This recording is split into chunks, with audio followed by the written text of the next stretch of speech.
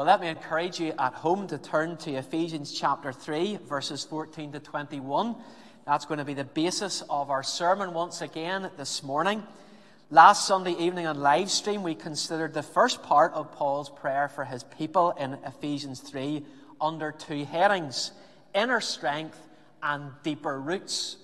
Seeking God that above everything else, he would strengthen us deep within, that we would have a greater concern for our everlasting souls rather than our ever-fading bodies. And secondly, that we would learn how to pray the right prayer, asking God that we would know more and more of his love for us. This morning, I would like us to see what else Paul prays for his church. What were Paul's priorities for the Christian people in Ephesus? First of all, this morning, notice with me that Paul prays that the Ephesians would have a firmer grasp. Verse 18, a firmer grasp. We read there, "And I pray that you may have power together with all of God's holy people to grasp how wide and long and high and deep is the love of Christ." Paul prays that God's people would have a firmer grasp on the love of Christ. Paul's desire is that God's people really get what he gives. Let me illustrate this. Brian Chappell, Presbyterian pastor and prolific writer, tells the story of Michael and Grace Wang. They're an American couple of Asian heritage. Michael was called by his company to leave Los Angeles and move to the Middle Eastern state of Qatar in order to help the Qatari authorities with their infrastructure before the 2022 FIFA World Cup. He took with him his wife and their 3 adopted children. Sadly, on January the 5th, 2013, their 8-year-old adopted daughter with multiple health issues and incredible physical deformities, who was from an underprivileged African background, whom they had given a home, died of unknown causes. Within hours, Michael and Grace were arrested and have been tried and convicted in Qatar. But why are they being held? Well, the first witness at their trial gave us a clue. The witness for the prosecution said the child that died was black with a plump figure, whilst the parents of a white complexion. When parents adopt, they normally choose beautiful children. Another investigator said at the trial, the adoption process normally involves potential parents seeking out children who are good-looking and well-behaved, never mind looking like or having similar hereditary features to the parents. But in this instance, these children are all from Africa, from poor families, and so it's most likely that they've been brought to this family as some form of child trafficking or to sell their organs illegally to unscrupulous medical researchers. In conclusion at the trial, the judge finding them guilty said, Allah has banned adoption from outside the hereditary background of the parents. In other words, it is incomprehensible to think that a mother and father would choose to love a child that is so unlike themselves. Why did they do it? Well, maybe the children's names will give you a bit of a clue as to the kind of people Michael and his wife were. The name of the girl who died was called Gloria. Their second child was Josiah. And their third was Emmanuel. You've got it. These folks were Christian people. They were adopting these children who were in the greatest need. Children who were not lovely in form or the most beautiful to look at. Children who were impoverished and poor with underlying health issues. They chose these 3 dear children out of love, not looks or ability, but out of love. They chose those who were not like themselves out of love. And Paul says here in Ephesians, hey, Ephesian friends, that is exactly what has happened to you in Christ. Just read Ephesians 2 again and see our deadness and our unattractiveness. But God, because of his great love for us, made us alive, and he's given us a home. God, the determined, committed, and most loving parent, has broken into our world and transformed our lives as he sent his one and only Son to make those who were the most deprived and poor and weak, with the greatest underlying condition of all, that of sin, in fact, those so unlike God in his holiness, that he has come in love to make us his own and draw us into his family. I know there will be those watching this today from both our congregations of Lecomfort and Union Road who know all about Jesus, but don't know Jesus. In other words, his love isn't real and personal and dynamic and powerful in their lives. Let me put it another way. There are those today who are sitting at home who think they're Christians, but don't live day to day with Christ in their hearts and his love in their lives. In other words, they're a little bit like the judge in that Qatari court case, thinking they know whom God should pick as his children, and it's them, because they think they're good enough. But this letter of Paul to the Ephesians reminds us that it's those who recognize not how good they are, but their sinfulness, their gutterness, their deadness, who come to see the greatness of the love of Christ. That's what changes everything. But Paul wants the church he loves and the people he serves to grasp, we read it in verse 18, how wide and long and high and deep is the love of Christ. And you know, that is something to challenge even those of us who've been Christians for many, many years. We can say spontaneously, oh, Christ died for my sins, that he went to the cross for me, that we have been saved, or however we express it. But to what extent have we been grasped by the dimensions of the love of Christ? In our homeschooling this week, we were looking at 3D shapes. Thanks, teachers. That was a straightforward one for us. How many faces or vertices or sides these 3D shapes have. And in shapes like a triangular base prism, you really need to have to look long and hard and high and deep. And we often talk about three dimensions as a shape that is solid and robust. Even in entertainment circles, 3D films are taking us into that more immersive experience of the action as it unfolds on the screen with those glasses on, that we can feel it, we can almost see it and touch it. But here, Paul describes the 4 dimensions of Christ's love, which shows that this love is completely different from anything we've ever experienced before. This love is incomparable to any other love, such as the area, perimeter, volume, scope, size, shape. For the more you dig or stretch or pull or investigate all that Jesus has done for us, there's always another layer. There's always another angle to visit. There's always more treasure to mine. Folks, from here to eternity, we are never to be done immersing ourselves in Christ's 4D love. And you see, that's why Paul prays for us to have the power to grasp this love, because it's no ordinary love like anything we've experienced. We need his power because it takes time and effort to keep digging into Jesus and his love. There's nothing on earth that can be measured against it. It's in a category all of its own. We actually need to ask power from God himself in order to help us experience the wonderful dimensions of the love of God. And do you not think, if we ask God for power to grasp the immensity of his love, would he not give that to us? The less we pray this prayer, the weaker and smaller and less efficient or dramatic or life-changing or eternity-defining we will view Christ and his cross. But the more we pray this prayer, I believe we will be like adopted children who come of age and begin to ask the big questions of their adoptive parents. Why did you choose me? Why me? And the answer we find with God is that his love as an eternal Father is deeper, wider, higher, longer than we could ever get our minds around. And so he says, I better help you with this. Let me help you get your minds around my love.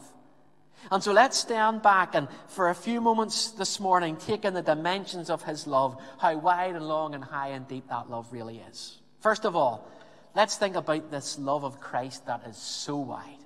The love of Christ that is so wide.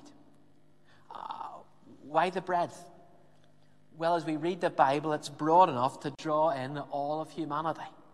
Jews and Gentiles, religious and irreligious, all sorts of people from all sorts of backgrounds, carrying all sorts of baggage. Christ's love can draw anyone in. His love is so embracing and all-encompassing. No one is beyond the reach of Christ. Age, race, background mean nothing to God. And this is a huge encouragement to us, for as it appears love for Christ to the church seems to be maybe in decline in our country at times, we need to be reminded the Church of Jesus Christ stretches into every country and crosses every border and every language barrier. Did you know there are more people who claim to be Christians in the world today than ever before? The Church of Jesus Christ stretches farther around this globe than ever. There are people and places today hearing the gospel, the good news of Jesus, that have never heard it before.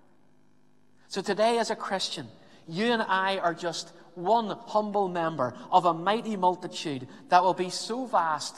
Revelation 5 and 7 tells us it'll be a number so vast that no one can number. No census could count. How wide is the love of Christ? It encompasses all people from all time and all ages. But secondly, we notice his love stretches deep into eternity past and into the future. His love towards us doesn't just save us from the punishment of our sin in the here and now, but what he has done has lifelong, death-defying qualities. Not even the grave will snatch us from his grasp, we read in the Scriptures. And way, way before time, the Bible tells us that we rested heavy on his heart. You know, God's love for you did not just spring into action the day you say you were saved, or on the Friday morning that Jesus hung on the cross. His love for us was there from before time began. We've already read about it in Ephesians 1, in Ephesians 2. A great preacher of a previous generation, Dr. Martin Lloyd-Jones, put it like this. He says, "This to me is one of the most staggering things of all, that I was known by Christ in eternity. We were known to him and our names were written in his book. What dignity that adds to human life and to our existence in this world, to know that he has set his love upon us and that his affections rested upon us even in eternity. That is the beginning, if such a term is possible, of the length of his love towards us before time." And this length is like an unbroken line. It does not stop and it does not start. It is a love that never gives up and a love that never lets go. It is a love that never despairs of us. This is the picture of the love of Christ towards us, his own patient, long-suffering, bearing with us, never giving up on us. And even in our sin, even in our selfish folly, as we turn our backs on him, or have, to use a good Northern Irishman, a good gurn at him at times, his love for us remains the same. He remembers what kind of gutter creatures we are. Hell-bound, the Bible tells us. And how much he needs to keep us and do for us, to hold us and to save us. Ephesians 1 tells us that in love he chose us and prepared his family home for us. Oh, what lengths he's gone to. What comfort and consolation and what strength that gives us in times of trial and adversity. If he has set his heart upon you from all eternity and given his Son in time and space to rescue us on that cross, do you think he'll give up on you now? Of course not. His name and his reputation depend on it. He is the God who saves. What is it we'll sing at the end of our service today? No power of hell, no scheme of man can ever pluck me from his hand.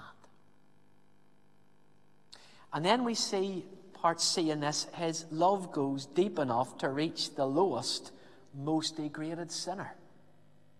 Whatever you've done, whoever you are, in Christ there's hope. No one, no matter how sinful, is written off. In Jesus, there's always a welcome for those who've plumbed the very depths of life.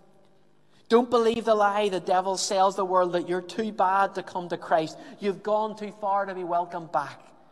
The love of Christ goes to the very depths. You know, today, if you're carrying the guilt of past, or some awful shame that you can't shake, or never even dared mention to your husband or wife or another friend, something that weighs you down and makes your life a burdensome worry, an awful moment of shame, Paul says, pray that you would see the sheer depth of his love for you. See how far he went to free you from that fear and the punishment for that sin. That's why Jesus came down and went down to the depths of hell in his suffering and punishment in order to raise us up. All of us who were destined for that place, he now lifts us up high to his place. And you see what he did? I want you to turn over in your Bibles, it's just a few pages, into Philippians chapter 2, verses 5 to 11. And I'm going to read it slowly and deliberately. And I want you to see the depths that he went to for you and for me. Philippians 2, verse 5. Christ Jesus, who being in very nature God, did not consider equality with God something to be used to his own advantage. Rather, he made himself nothing by taking on the nature of a servant, being made in human likeness, being found in appearance as a man, he humbled himself. And by becoming obedient to death, even death on a cross. In fact, these are words that reflect Ephesians 3, verse 19, aren't they? For this is a love that surpasses knowledge.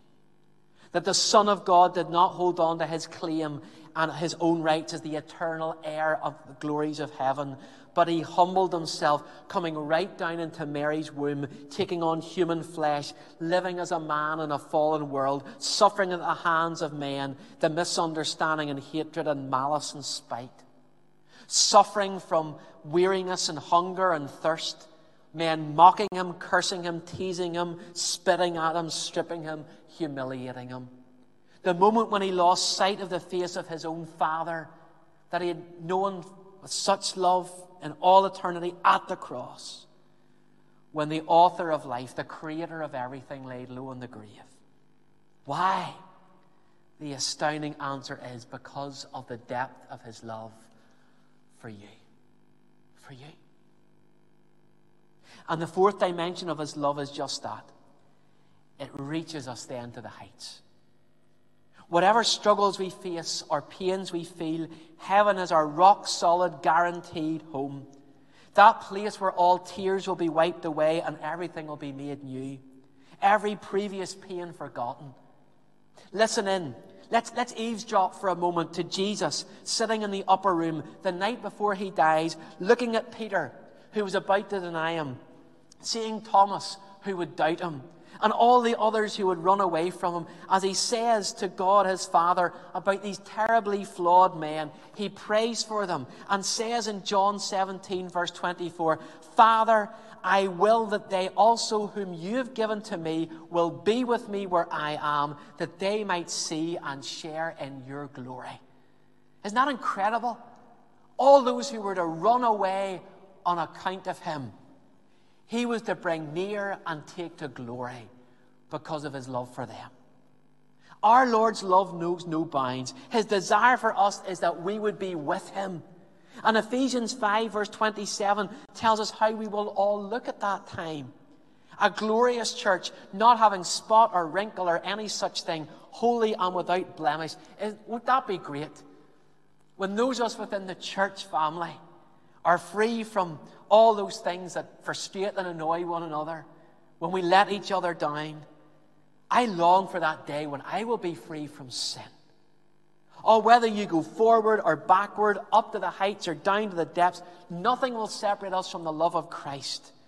Verse 19 is absolutely right. We now know of a love that is beyond any love we know. It's incredible, isn't it? This love surpasses knowledge. A love so big, it outbigs the biggest thing we know to be big in life. And Paul's already had to resort to the word picture of measurement. He's taken us to the miles classroom, hasn't he? The height, length, breadth, and depth of the love of Christ. He's taken us to 3D shapes and 4D images. But at the same time, here's an irony in the English classroom. Some might call it an oxymoron. We all know what a moron is, don't we? Someone who makes no sense, someone who's a bit of an idiot, whose life and the things he does just don't add up. Well, here's an oxymoron. It's a statement that just doesn't seem to make sense. And that's what Paul writes. A line that just doesn't seem to make any sense to the reader. For the love that Paul wants us to grasp, do you see it in verse 19? That he wants them to know this love that surpasses knowledge. He wants them to understand something that can't be fully understood. So what on earth is Paul doing? Is he leaving us without any hope of fully understanding or engaging with God's love? No, Paul's not that kind of guy. He is not some super spiritual saint who boasts about what he has and taunts that others can't experience it. Let's think about it for a moment. What is it in our own knowledge that is to be surpassed? What is it that we all know best as human beings? What is our greatest knowledge? Well, the answer is simple, isn't it? We are. Let's be honest with ourselves today. We fill our thoughts with ourselves most of the time. How we're feeling. What's going on with us. We think about ourselves more than anything else. We know our weaknesses, our trials, our sins, our problems, our struggles, our strains. But Paul wants us to know that God surpasses that. That God's love is deeper, wider, higher, longer than whatever that is. Every feeling, every flaw, every sinful error, every disobedience, God's love is bigger than it. It surpasses what troubles you or tempts you or torments you most. God's love is bigger than that. And get this, His love is even bigger than our lack of understanding of that same love. Some of you will need to re-listen to that. Deeper, longer, higher, wider than we could ever imagine. And I pray with Paul that we would have the same firmer grasp of Christ's love, continually, constantly amazed at what He has done for us. And so secondly, and more briefly, as we finish out today, Paul prays for the believers in Ephesus that they might be fully filled. Verse 19, fully filled. That you may be filled to the measure of all the fullness of God. Now, what does that mean? Staggering as the thought may be, it is a prayer that asks God to fill us full of Him. But if we pray the prayer that has just gone before, that in spite of ourselves and our own lacks and our own laziness and weakness and sin, that bit by bit we began to grasp the greatness of the glory of God, something incredible begins to happen in us. If suddenly, or step by step even, the sin that we loved, and let's face it, we all love sin, and some sins are special pets that we have in our lives that we struggle to let go of, but rather feed and nurture them in our hearts. But if these sins we love come into contact or are confronted face to face with the God of love, face to face with the Father's eternal love, confronted even with the crucified Christ, slowly but surely, the bigness and four-dimension nature of God's love will surpass that sin. We begin to live in that love and for that love because it surpasses our sin. It even goes beyond the circumstances that we're struggling with or wherever might be the thing that holds us back from fully grasping that love in the first place. Whatever it is you're going through or facing or battling, confront it with Christ and His beauty and His glory and the height, length, breadth and depth of the love of our God. And it will surpass whatever it is you're going through. For when we are filled with that love and increasingly overwhelmed by Him, His life, His character, His power would begin to be seen and known in us and through us. English pastor Paul Mallard, whose ministry has been marked with deep personal suffering, as he writes about the struggles that his wife has had with very dark and deep episodes of depression, writes beautifully and warmly from his own experience in this passage. He says, I think at the heart of the petition is that we may be satisfied with God, that we would be overwhelmed by the love of God and long to know Him more deeply, for that is the greatest purpose of human existence. And Don Carson, one of the senior evangelical statesmen in the global church today, not prone to exaggeration or scandalous language, comments that he believes in Paul's prayer, that Paul is praying that we would get drunk on the love of Christ. That we would be so intoxicated, so high in the love of Christ each day, that it will enable us to say with the psalmist of Psalm 73, verse 25, "Whom have I in heaven but you? And on earth has nothing I desire beside you. My flesh and my heart may fail, but God is the strength of my heart and my portion forever." Are you satisfied with God and Him alone? Last Saturday in one of the local papers, there was an interview with Shane Todd. He's one of Northern Ireland's best-known stand-up comedians. And if you're into sport, especially the Northern Ireland football team, you'll have seen him and you'll have appreciated him. And in that interview, he was asked about the most stunning place that he'd ever visited. In his reply, he said humorously, "Magherafelt and Dubai. But the first time I saw Magherafelt, it really took my breath away." Now, I think he was joking. After all, he is a stand-up comic. Although maybe not. I'll leave you to decide. But it set me thinking about where we live and the environment in which we live in and what surrounds us and we throw ourselves into each day. Do we really appreciate the setting, the surroundings, the comfort and beauty? Physically speaking, around Middlesbrough, maybe some of us do. But if we would only take time to look around us and see the beauty of God's magnificent and incomparable love for us in Christ, and begin each day with the dimensions of the Saviour's love in which we now live, and actually battle sin and their surpassing knowledge of Christ, replacing our curved-in thoughts always of ourselves with His overwhelming majesty, we would become full of Him, and it would take our breath away. Living as we were created to be, sons and daughters of God, made in His image, in His likeness.